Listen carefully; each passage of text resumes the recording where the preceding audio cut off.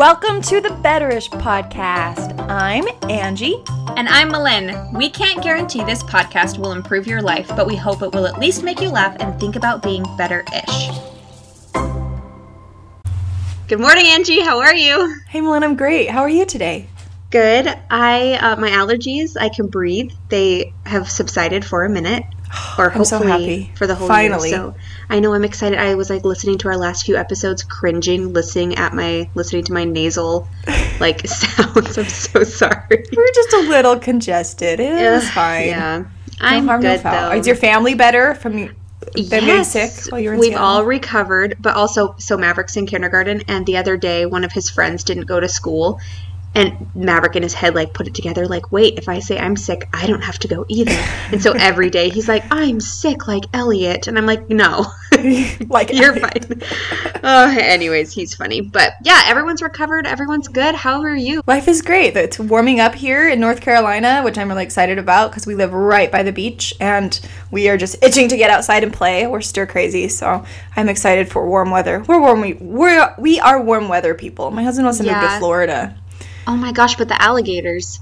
Well, I'm not scared of alligators because Western predators are far more ferocious. If you were to encounter a bear or a pack of wolves in Idaho, it's over. But if you walk by a pond and there's an alligator, the alligator's just gonna leave you alone unless you mess with its eggs. Wait, Angie, I'm the craziest show. I've been meaning to text you. I gave you a list of shows, so I haven't wanted to bombard you with more. But I started watching this show called Harrow. Have you heard of it?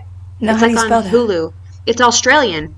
Anyways, you have to watch all the other shows I told you about, and then we can do this one later on. But in one of the episodes, they find a human body part inside an alligator, and they try to go find the rest of him. And guess what they do?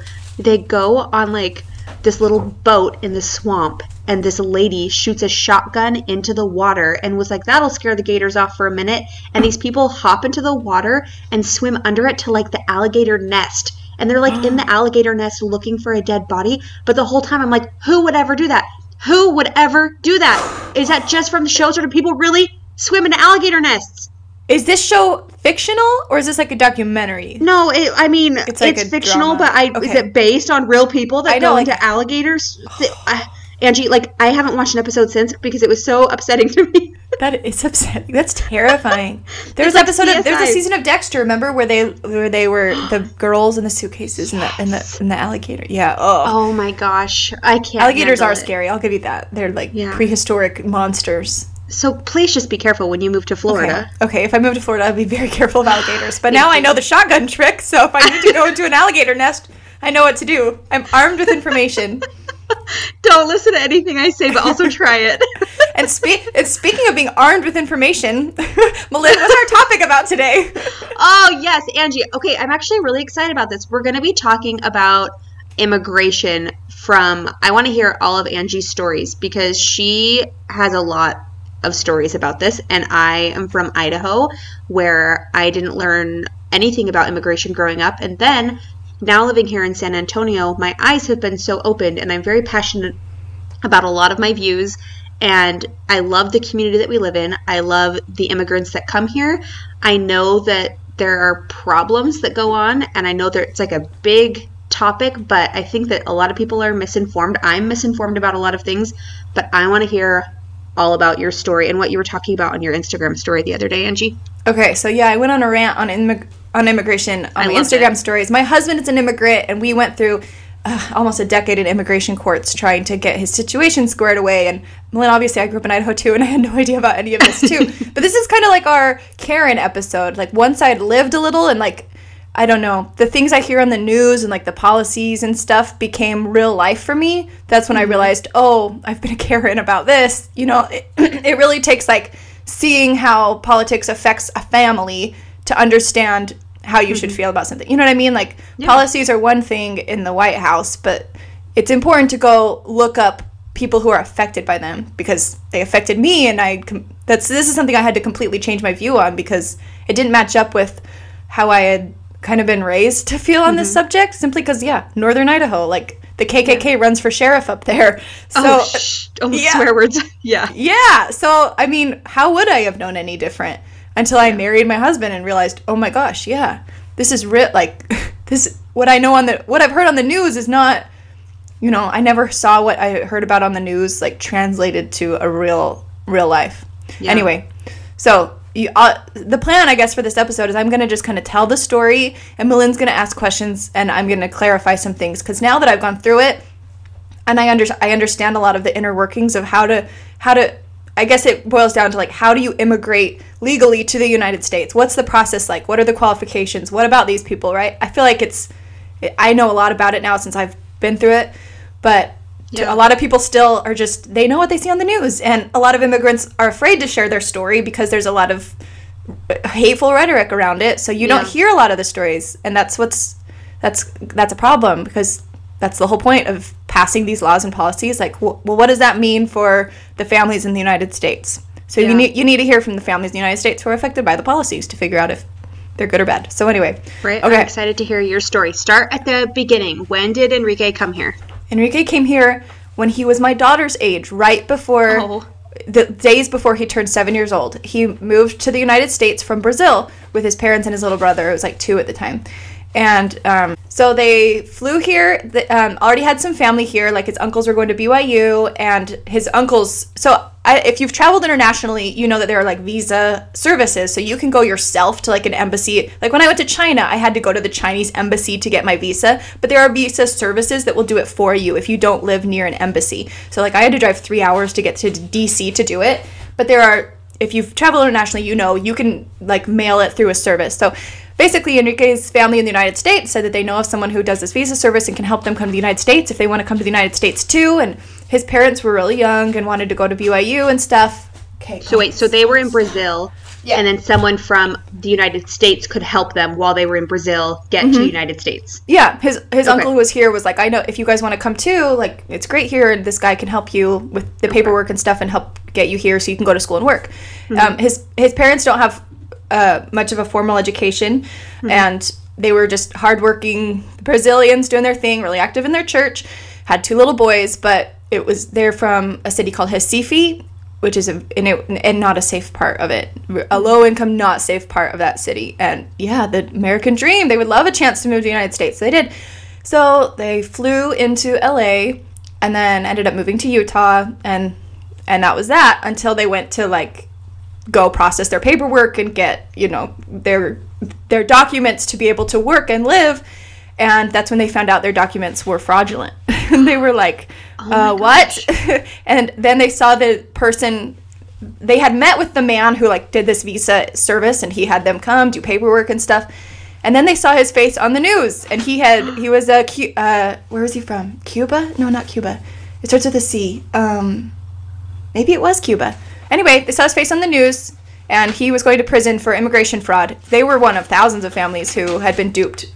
Basically, he came to the United States when he was 7. He flew on an airplane, came through the LA airport, and then they ended up moving to Utah. But they found out later, as they were trying to get their documents, that the person who had helped them used fraudulent means to get their documents, which basically means they couldn't adjust their status. Adjust your status means you go from, a temporary visa or a travel visa to like a permanent resident. If someone's talking about adjusting their status, it usually means they're trying to get a green card. So people often, and this is another really big misunderstanding, a lot of people when they think about, and I don't even like illegal, undocumented immigrants, that they're all running across the border from Mexico, but most undocumented immigrants actually are here overstaying a visa.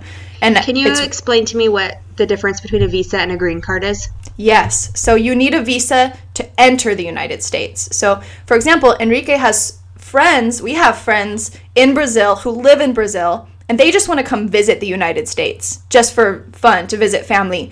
And they have to apply for a visa, and the United States issues visas to people who want to come. But you have to meet all these qualifications. So, and the government knows that overstaying visas is the biggest source of undocumented immigrants. So it's so hard to get a visa to the United States, even for just a trip. So some friends, for example, have gotten denied just to visit. 3 times they keep getting denied because in order to even just get a tourist visa is what it's called, you have to prove you have money in your bank account, that you have ties to your home country, that you have the means to travel. You have to show where you're going to stay in the country to make sure that you're not planning to stay in the United States. And our friends own a company, like they own a business in Brazil. Their kids are enrolled in school. All of their family is there, but they lived in the United States a while ago. They want to come back and visit. And like their work visas expired, they went back to Brazil. They want to come back and visit the people, and they've gotten denied 3 times, even though they're just planning to visit. Their life is set up in Brazil, but they keep getting denied, and it's just completely random. So in order to come, you need some type of visa. A student visa, if you show you're enrolled in school, you can get a student visa. You can't really work with a student visa. You can get a tourist visa, like they're trying to do. Work visas, certain big companies can sponsor immigrants who have certain skills to come into the United States. And then they have like fiancé visas. If you do go, the dream, you go travel abroad on a solo, find yourself trip, and you fall in love with some handsome Brazilian man maybe, and you want to be together, then you can apply for like a fiancé visa, I think. And anyway, you cannot enter the United States legally without some type of visa. How long does it take to get a visa? Like once you apply and it does go through, is it a super long time, or I don't know how that works? It's so political. It could be months, and like the United States at one point restricted how many visas they would issue to Brazilians. So then Brazil restricted how many visas they would issue to Americans. So it's super political. And some countries you don't need a visa and don't need a visa. I don't know if that's true for United States, but like Americans do not need a visa to go to Brazil. We can just go to Brazil now, but that's a new thing.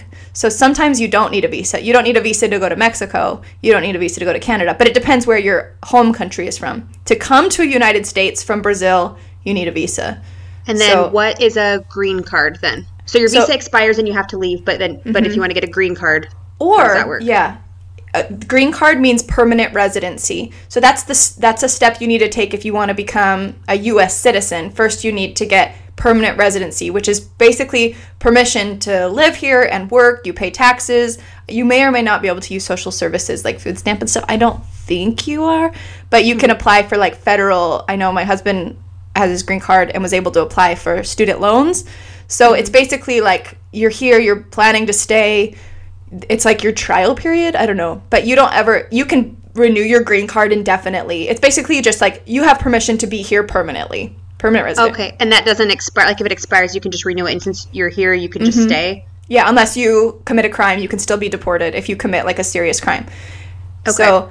So do people apply for green cards? Like if you're in Brazil, can you apply for a green card after you have a visa, or do you need to be in America and then get a green card?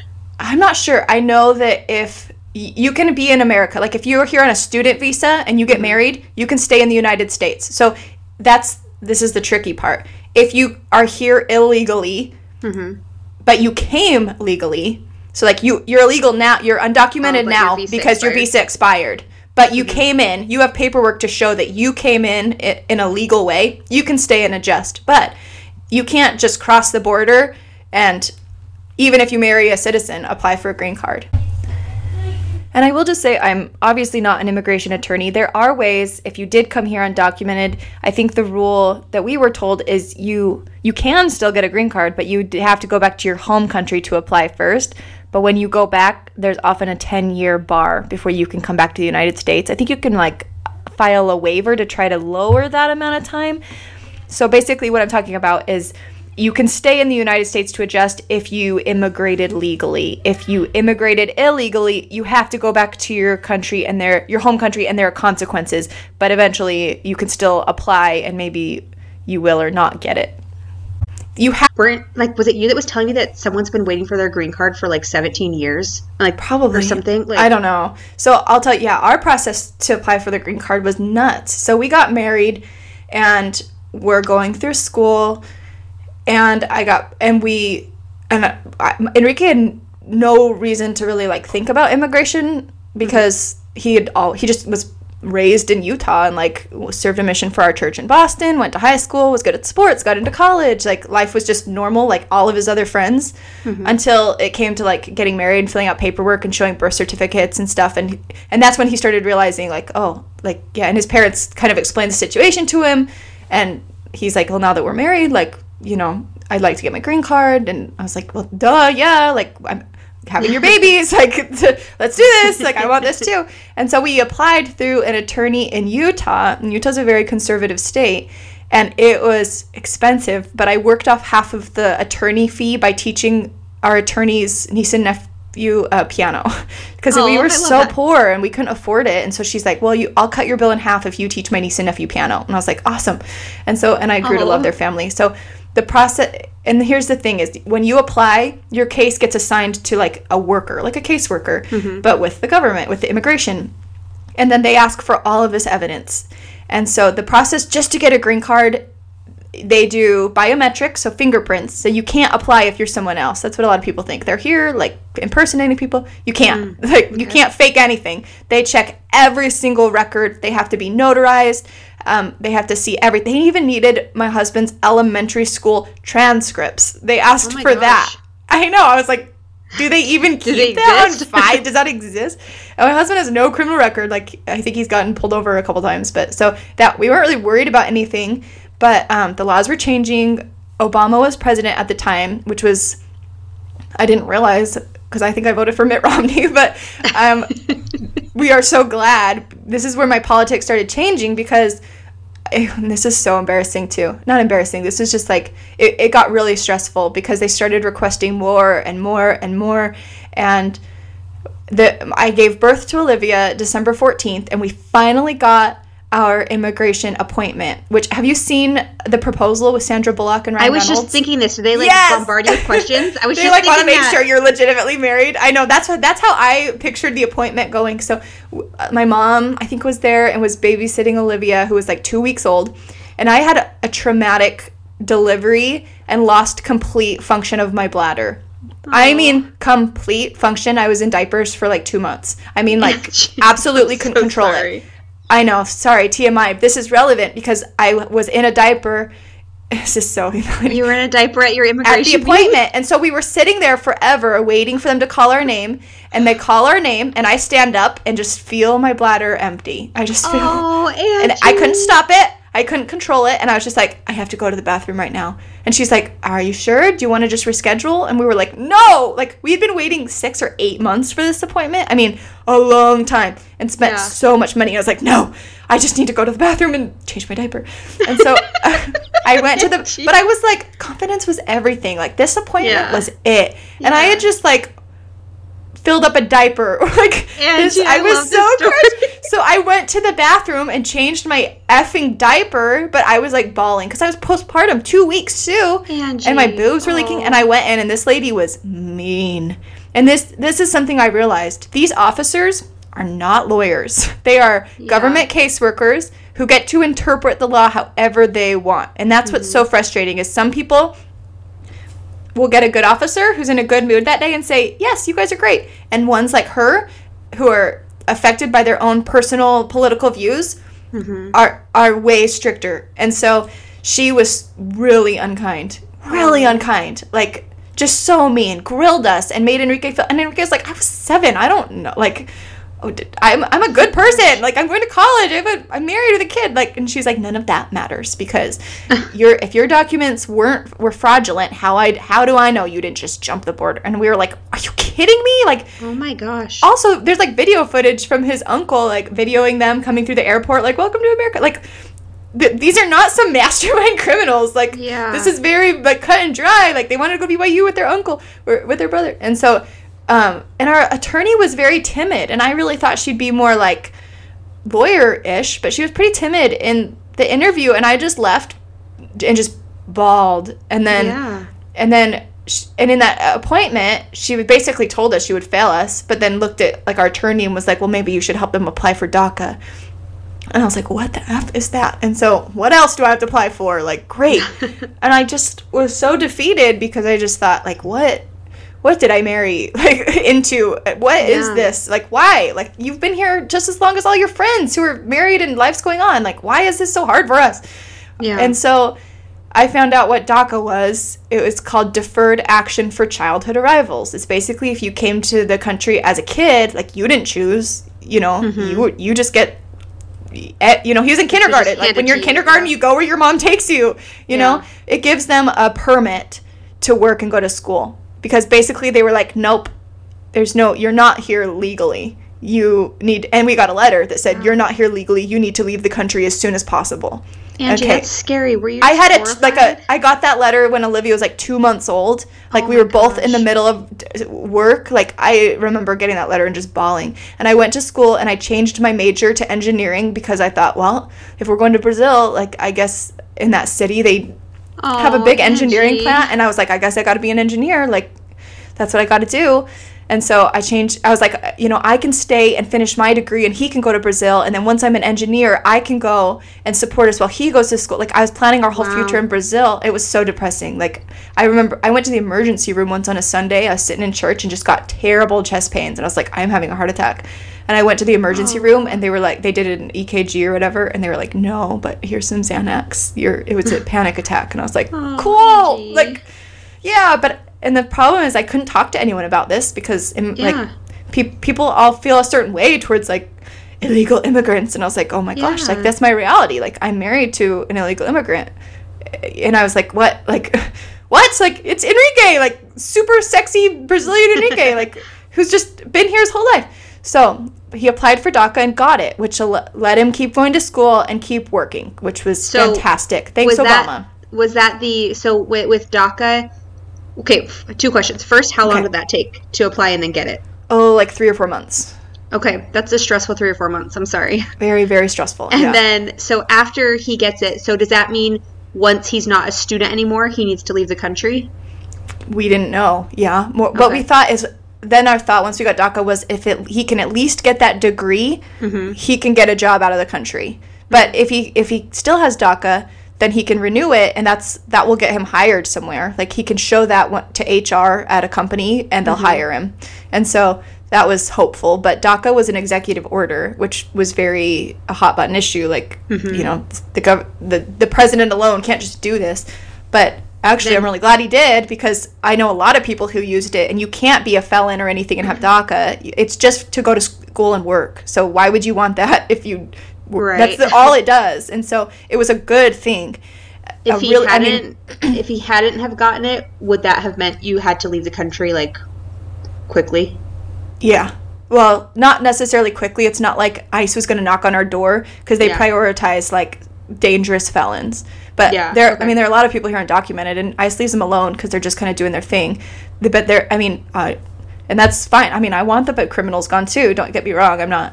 but we weren't in direct danger, and I'm getting deported or anything, but ultimately for our future, he needed to be in a country where he could legally work and stuff. So we didn't want him to be there illegally. Like, we'd never wanted to. We were trying so hard to do the right things and get through. That's what a lot of people understand too. Like, when they pass and make it harder and harder to get green card, these are people who, like, they want to follow the rules. They want to get their status. They'll pay what they got to pay. They'll fill out stacks and stacks of paperwork. Like, let me do it. I'm an ethical person. I'm a good person. I want a future. Like, that's the type of people applying for green cards here. Yeah, I know here in San Antonio, I know a company where a lot of their employees, their visas expire and some of them don't get renewed. These are very intelligent people who are making over $100,000 a year, contributing to the community, doing great things. And then here it's like, sorry, you can't do your visa. Go back to this country where you haven't lived for 20 years. Good luck. Exactly. I'm baffled by it. I don't, like, it breaks my heart for these families that have lived here for so long, work hard, contribute, are good members of society, and then everything can just be pulled away from them. Yeah, and that's kind of where we were at. Like, does he go by himself? Do we split up our family? Like, he hasn't lived in Brazil for 15 plus years. I mean, his whole childhood, everything was here. Like, what is it? Nothing's in Brazil for him. Like, that doesn't make any sense. And I don't speak Portuguese. Like, and he's in school trying to be a dentist. I mean, if you just think, like, philosophically, like, why wouldn't he just stay in the country where he could use those services? You know, like, it's strange. And that's another thing, is all of these laws and regulations and policies, they change and they come and they go, and you just, like, it's just luck of when your parents decided to conceive you, because you could be born in any decade with any laws and rules. And that's a really hard thing, is a lot of people get really, I don't know, maybe I've become a little jaded, but a lot of people love to take laws and these policies and stuff as like God's commandments. Like, this is it. Like, the law is commandment. It is, and it's not. Like, it's probably going to change. It has. I know it's changed. It has changed, but it really affects how people are treated, how you treat people, and especially with immigration. Like, my husband didn't do anything wrong. He was 7. Like, didn't you move when you were a little kid? Like, what if that completely changed your whole life and where you could go to college, and if you got married and had a kid, but now you have to leave, you know, mom or dad, like, it's nuts. So, okay, so he had DACA. So you got DACA. Yeah, thankfully, and I hustled through school. I went right back to school with Olivia. She came with me in the stroller. Cute. So another thing that people don't understand is when you are an immigrant like that, when you don't have your legal status, you're not eligible for any benefits, even federal loans. So Enrique had no choice but to work full-time through undergrad because he had to pay for his school out of pocket. So that's another frustrating people. I get really triggered by people who generalize and call immigrants mooches or, you know, stealing jobs. Like, he worked some super grunt jobs and put himself through school while most of his classmates were living on student loans so they could focus on their grades. But he graduated with honors, working 40 hours a week, going through this, and got into like 8 dental schools and scored in the like top percentile on the DAT, the dental admissions test. Like, he's not taking anyone's spot. He's earned, you know, and I think that's another reason I get frustrated with the laws. Like, get over the laws and look at the talent, look at the type of people want. Like, if you get in a car accident and get all your teeth knocked out and you're bleeding and you have this condition, don't you want like the best, sharpest guy to be like, I know exactly what you need. You have this condition. We can do this. Like, isn't that what you want? Isn't that what makes America great? Like, that we're skilled and we're advanced. Anyway, I digress. So this is undergrad biology he's working towards. We're just hustling, super depressed, and our attorney's like, well, just hang in there. You got DACA. And I was like, okay, cool. So we kind of we would take it like a milestone at a time, graduating college, and then try to get into dental school. So then I did all this research to figure out if these dental schools will accept DACA. Some of them didn't. Some of them are well, are you an international student? And I was like, I don't know. Like, no. Kind of? No. I was like Enrique's his personal assistant because I made all these calls and I made this list of the schools he wanted. He made a list of all the schools he wanted to go to. And with dental school, medical school, you apply to a tons and then just go where you get in. If you get in, it's really hard and competitive. So he made a list, and then I would call them all and made this chart, like if they accept DACA, if they don't, and all this stuff. So we only applied at the schools that we knew accepted it, and it was so expensive. You have to pay application fees for everything. We both worked our tails off, and I had I had an academic scholarship. I went to BYU, which is awesome that they do it the way they do it. If you have a certain GPA, you automatically get half or full tuition scholarship. So I had to. It's crazy because I had to hustle in order to graduate in time to move to dental school. Like, my degree was non-negotiable. With our future so uncertain, I had to get that degree, even though I had Olivia. But I had to keep my grades up because we couldn't afford for me to go to school and him. Oh my gosh. And so I had to keep so I took like the minimum 18 credits up to like 22 credit semesters and took Olivia with me and had to keep my grades up because I had to. I had like 3 or 4 semesters to do it all, and I didn't take off any breaks. I went, like, Olivia was born December. I took spring off. Then I went spring, summer, fall, winter, spring, summer, and then graduated. Just took huge semesters because I had to. So I did graduate, thank goodness. And Enrique got into 8 dental schools, which is like unheard of. It's hard to get into one, and he got into 8. Yeah. But I think his personal statement was awesome. And his personal statement was basically, he grew up, you know, with his family in the United States, but very poor. They were immigrants, and they had a cleaning company, and they cleaned their dentist's house. And their dentist was a really nice guy, and he exchanged dental work for house cleaning. And it wasn't and Enrique would go with his parents and help them. And he went to this dentist's house, and when he was a teenager and kind of understood economics, I guess, a little better, and understood that was really not a fair trade. Like, dental work is really expensive, and house cleaning is, expensive, but it's not a fair trade. Yeah. And then he'd go to this dentist's house who had this beautiful house and pictures with his family, and they would, you know, go on trips, and he was coaching their teams, and they just had a great life. And that's when he decided he wanted to be a dentist. And he was like, to be in that position where I can take care of my family and have security, but also help, like, family's like, he's helping my family, like, that's what I want. So he knew he wanted to be a dentist from the time he was a teenager. He just didn't know all the extra hurdles he would have to get there. So he got into dental school, and but here's another tricky thing, not eligible for federal loans, which is what most people use to go to dental school. Dental school's crazy expensive. So expensive. And federal loans are better because of they're subsidized. And so, but we had to apply for private loans, and my mom had to co-sign, which was awesome of her, because it's a risk still. Politics were changing. So we started in 2015, but then 2016 came, which were the new presidential elections, and Donald Trump was talking about like draining the swamp and coming down on all these immigrants. And so if I hear immigrant, I hear us. Like, this is where like policies became real. Like, as soon as these policies got up, it translates to my real life. So hearing all these really hateful and scary things, I was so, like, panic attacks were back. And now I had Max, who's a newborn.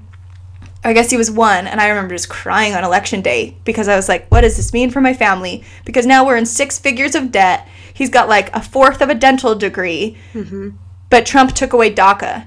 And so I was like, great. Now he's not eligible to go to school, and he's not eligible to work, and we have 6 figures of debt. Oh my gosh. And he doesn't have a finished degree. What the heck are we going to do? This is awful. Like, once again, does he try to transfer to an international, a dental school abroad? What do I do? Do I go with him? Do I stay here? What do I do? I need my family. Like, what do I do?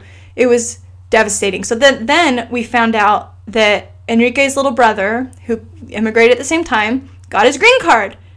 And I was like, what? Like, you came at the exact same time, the exact same way, like, grew up, Yeah. What? Yep. They just had a different officer who was like, oh, yeah, you guys qualify. And I was like, how is that possible? And so we hired his attorney. At this point, we lived in Virginia.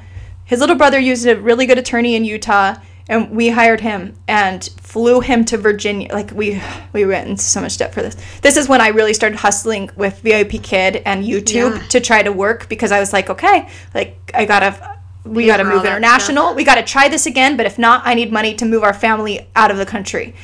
I was just, when your back's against the wall, you will hustle so hard. Yeah. So he was basically like, yeah, I helped your brother. I'll help you. Like, you guys legally should be able to get your green cards. And he basically told us, your officer was wrong.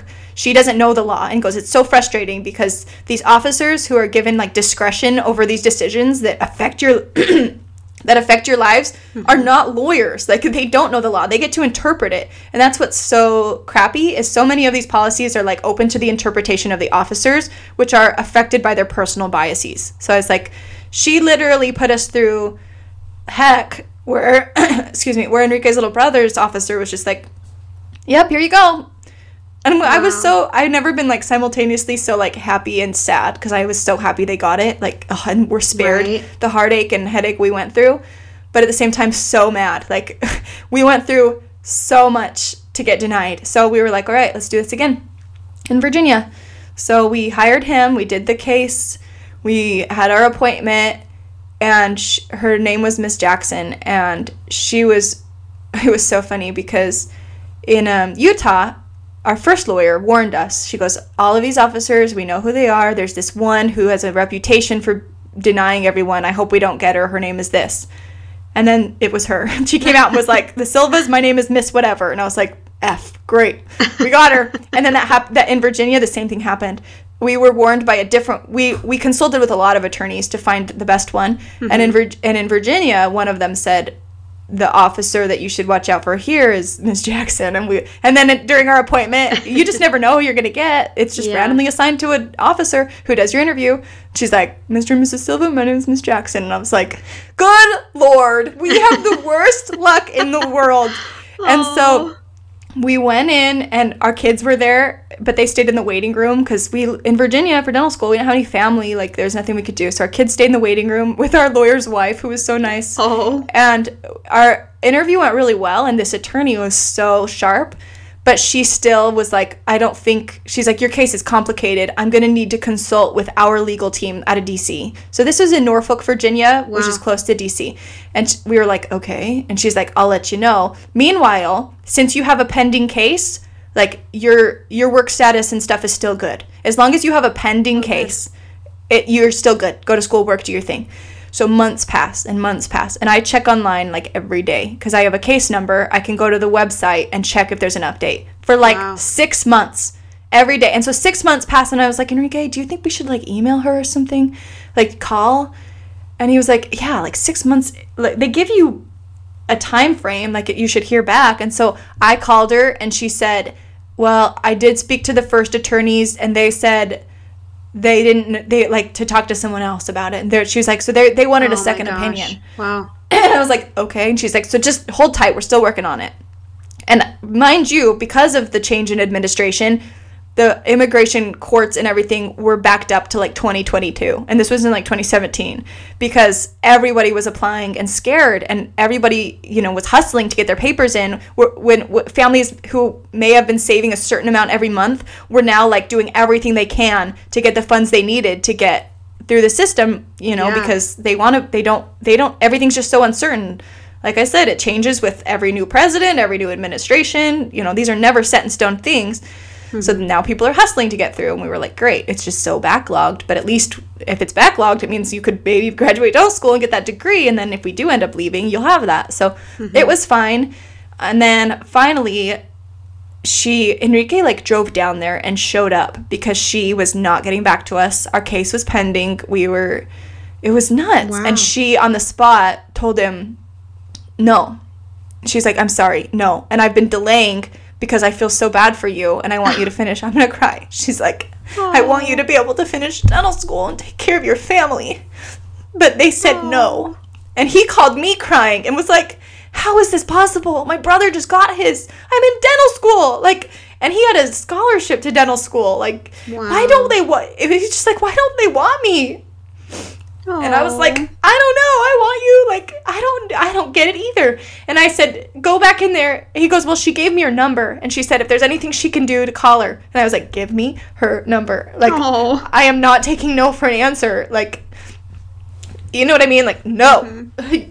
And I called her and I said, hey, you just did this to my husband. I said, I want to know on what grounds they denied us. And she gave me the actual, like, code in the law.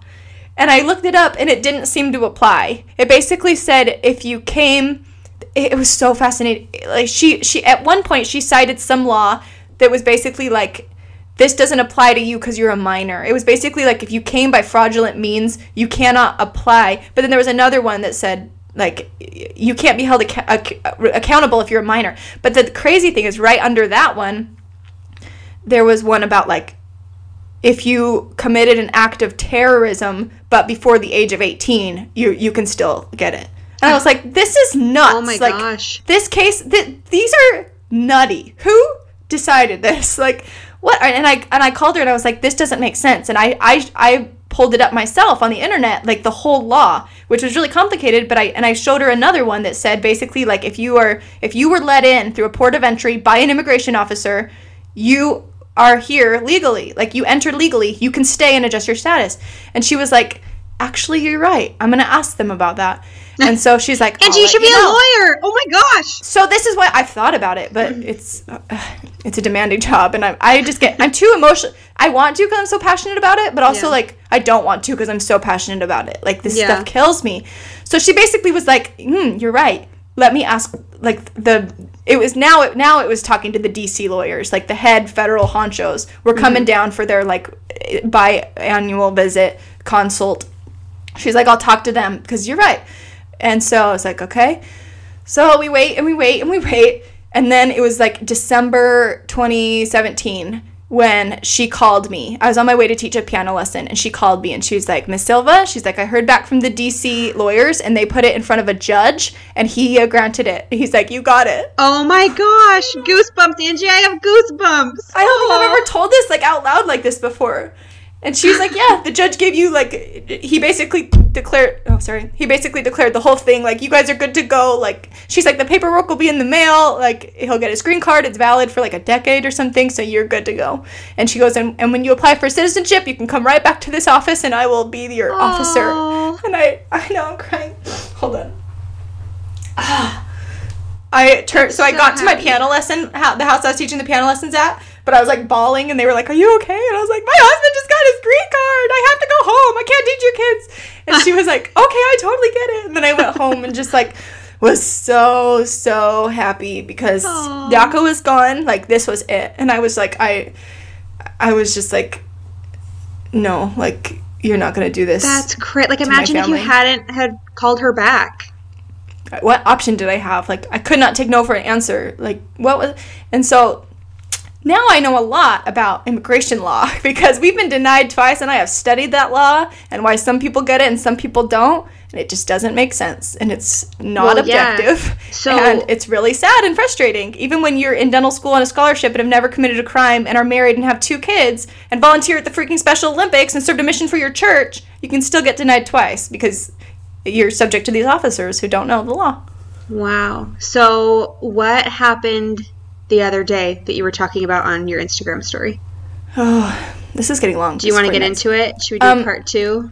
Well, I'll talk about it real quick. So just the other day, the Supreme Court passed another, like, basically something making it harder for people applying for their green card to get it. And when we applied for a green card, they ask, have you ever used social services or benefits? And me and the kids we'd used Medicaid and food stamps for 2 years during dental school because he couldn't work. I had a newborn, didn't make very much. So, but he wasn't allowed to. Mind you, he couldn't. There's no way. I think in some states, maybe like New York, I looked it up and it said, no, you can't. But maybe there's a way. It's a local thing. Generally, you can't use any federal benefits. Trust me, we've looked it up. We've tried. Like, you cannot. You can't abuse benefits because you can't even apply. So, so the law doesn't really make a lot of sense to me. I need to do more research. But basically, if you had checked yes and they looked at your case and saw like you somehow had been using benefits, they would, for a long time, like you were dependent on the government, they would be like, no, and probably deport you. And that's the thing is, nobody's applying for a green card who's like this date. People applying for green cards are rule followers. Like, they want to be legal. And if you present yourself to the government like that and you have done something wrong, you're going to get deported. So, mind you, this applies to the good, hardworking immigrants who want to adjust their status. If they've done something wrong, they wouldn't be coming to the government. So the new law says that they can deny people even if they've used temporary assistance for like 12 months. So in the past century, that wasn't the case. Like, basically, if you were employed but like fell on hard times and used it for 12 months, you were still okay. They saw you at a job where like you fell on hard times, it's fine, you could still. And now you can't. It's ridiculous because it totally disqualifies people who are young, like us, maybe newlywed, going through school. And that's ridiculous to me because these aren't people abusing the system. If they fell on hard times and needed to use a system, and that's the thing though, like the actual green card applicant. That's why I think this is a really political move because green card applicants generally have never used public assistance because they can't. There's not a way. I mean, you fill out the form online, and if you check no, it's like, sorry. Like, there's no way around it. Yeah. So I think it's just a political move, but basically it just makes it harder for good people to do the right thing. Honestly, they're not the bad people. The good people are applying for the green cards. And if it gets harder and harder, that means it's just harder and harder. And immigrants are important for our country. So I went on a rant about that because the elections are coming up. And when I hear immigrant now or immigration, I hear me. I hear my family. I hear my story. And when it's like, I'm going to protect your neighborhood from immigrants. And, you know, I just keep thinking about how dangerous that is. In my story, I talked about how just last week was the 75th anniversary of the liberation of Auschwitz and how dangerous it is for people to scare you about diversity. It makes me emotional to think about, just like when you've been talking about this, just living here in San Antonio. And I mean, we're a minority here. Like, I'm a minority in San Antonio, and that's like very, what's the word I'm looking for? It's not humbling. That's not the word that I'm trying to find, but it's just, you just see so many other people and you hear so many stories about people's lives, and you look at these people that have come. I've had people working in my home, and my favorite guy, his name's Gerson. He told me he's from Mexico. He came to the United States when he was in high school. I don't know if he was here legally or illegally, but he had no education in Mexico, no education here in the United States. taught himself a trade and has a wife, a beautiful family, works so hard. Like the kindest, most polite guy. A lot of these people that are working in the restaurants, that own the restaurants, they're immigrants, and they are so wonderful, and their lives are so rich, and they have so much to offer, and that so many people in America are so cruel and look down on them and think they're less than. Like, it is so wrong, and it hurts me so bad. And I think if you haven't lived in a place maybe where you see that a lot, I can see how you can be ignorant and just listen to what you see on the news. But immigrants does not equal bad. And that bothers me that people think that. Yeah, well, and that's the thing, is most people came from immigrants. You know, we have immigrants in our heritage at some point, but the laws were different back then. You know, they were allowed in, and it just matters what time you came to Earth. You know, well, that's what's scary. Hard. Like, it can change. Like, you know, you've got people here right now that, like, well, just like your guys' situation, it can change in an instant. And to be working so hard for one thing and then be like, oh, you can't do that anymore. And then, can you imagine? Well, I mean, you've lived it, but just like tiptoeing around all the situations and just trying to work hard and trying to make it work, and following doing all the paperwork you're supposed to be doing, going to all the meetings and meeting with the lawyers like you're supposed to, doing everything. Yeah. And then it's still not working. Like, that's frustrating. That's frustrating. And that's what on a grand scale, it does matter that I share my story, because these policies are affected by the people who are voted into office. So who you vote for will matter. And I don't want this like utopian whitewashed America where we all work for like these giant corporations who are now getting breaks and breaks and breaks. Like, that sounds awful. Mm-hmm. That's not, I mean, it just makes me, historically speaking, when we start being scared of people who are different than us and making it harder and harder, and we only, you know, value people who are the same as us, dangerous things happen. So every time I hear the news or I hear a politician talk about protecting a community from immigrants, listen, I'm not saying open the borders. Like, I want the criminals deported. I don't want anyone to abuse social services. Now we pay enough in taxes that I'm like, oh my gosh, we need better like job training and placement for people who are the people abusing benefits are U.S. citizens who have been enabled probably for generations. It's just true. I know. It is. Like, if it's hard and it's generational, but those are the people who abuse it. It's really hard for an immigrant to get on it. I mean, if not impossible. So that's just I grew up in Iceland, and at first I was just kind of like, oh, he's the exception. Like, oh, well, he's just like me. So clearly this is a mistake. And then I met more and more immigrants because I was married to an immigrant, and that was our community, even in Utah. And I was like, oh, it's not just him. There's a lot of people like him. He's not like me. He's like them, who are all trying so hard to do their thing and go to church and get good grades and get to school and start their families. Mm-hmm. And so these laws, that's what they do. They make people afraid of people who are different than them, when in reality, most people applying for their green cards are just like you, trying to, you know, get done with work and watch their favorite Netflix shows and save for their kids' college. And I mean, that's what it is. So when I hear laws like that and it intentionally targets the good people, that's when I realize it's a political move, and it specifically draws the people who, are maybe from like Idaho, who aren't surrounded by immigrants. All they know is what they hear on the news, but it makes them scared, and it makes them think that politicians going to protect them. Mm-hmm. And so it makes me really upset, because I've been there, and I've been the victim of people who were voted in by people who were scared. But I'm just saying, don't be scared. It's just us. And I don't want the deportations to stop. I want the bad people out too. I want a safe place for my kids, but I can tell you the people applying for green cards, it needs to be easier. It just needs to be easier.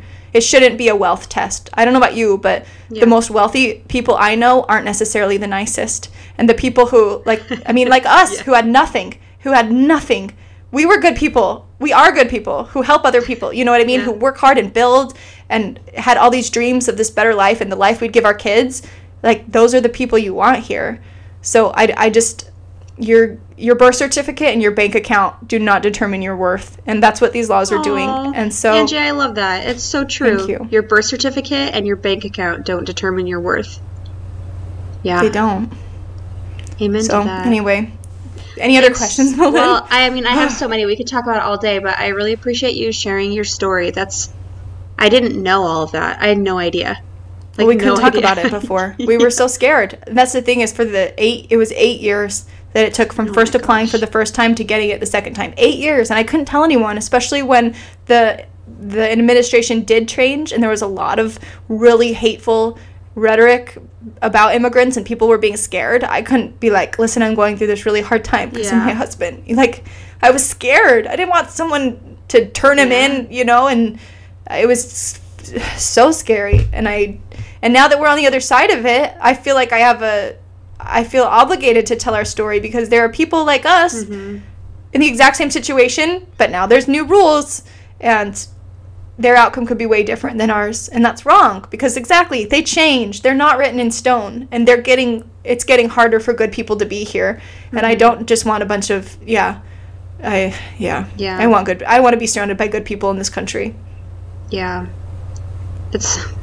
I'm just like I'm going to spend my whole day thinking about this and just like wondering about like, I mean, okay, so last question, how do we help? Like, what do I, like someone in my position, like what do I do? How do I try to help this? You just vote in 2020 in November, you vote. And that's the thing, is read actual candidates websites and read what they've done in the past and make sure they know what they're talking about. Most people don't want to like open the borders and stuff, and I don't want that. Absolutely, I don't want any of that. I want to be safe, and that's not safe. But research the candidates, and if they are saying, I'm going to protect you from immigrants and I support the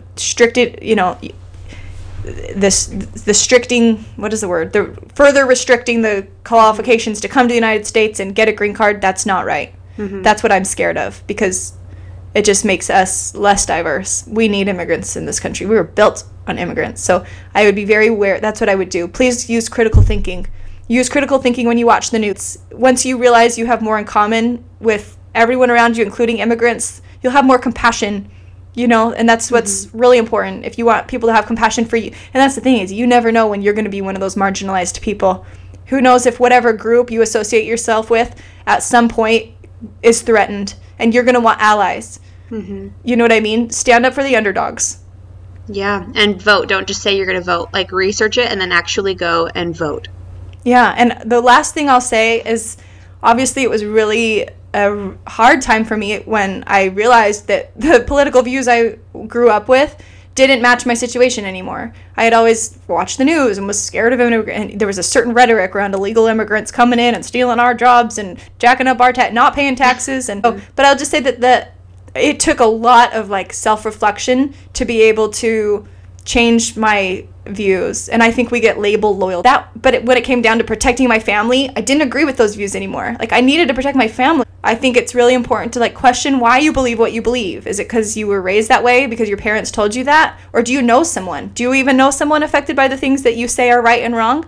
Why don't you go find out the others? And at the end of the day, when I considered my political views, I realized that this has turned into a bipartisan issue, and it really shouldn't have. I didn't like that I felt like I was supposed to abandon all of the views I had been raised with, and I was automatically assigned a new label just because I changed my views on immigration. I just didn't like that, and this should not be a partisan issue at all. And that's just all I'm advocating for, is vote with your heart. Just because you feel differently on immigration doesn't mean you're suddenly a liberal, you know, or you feel one way about a liberal policy doesn't mean you're automatically a conservative, right? Ignore these labels.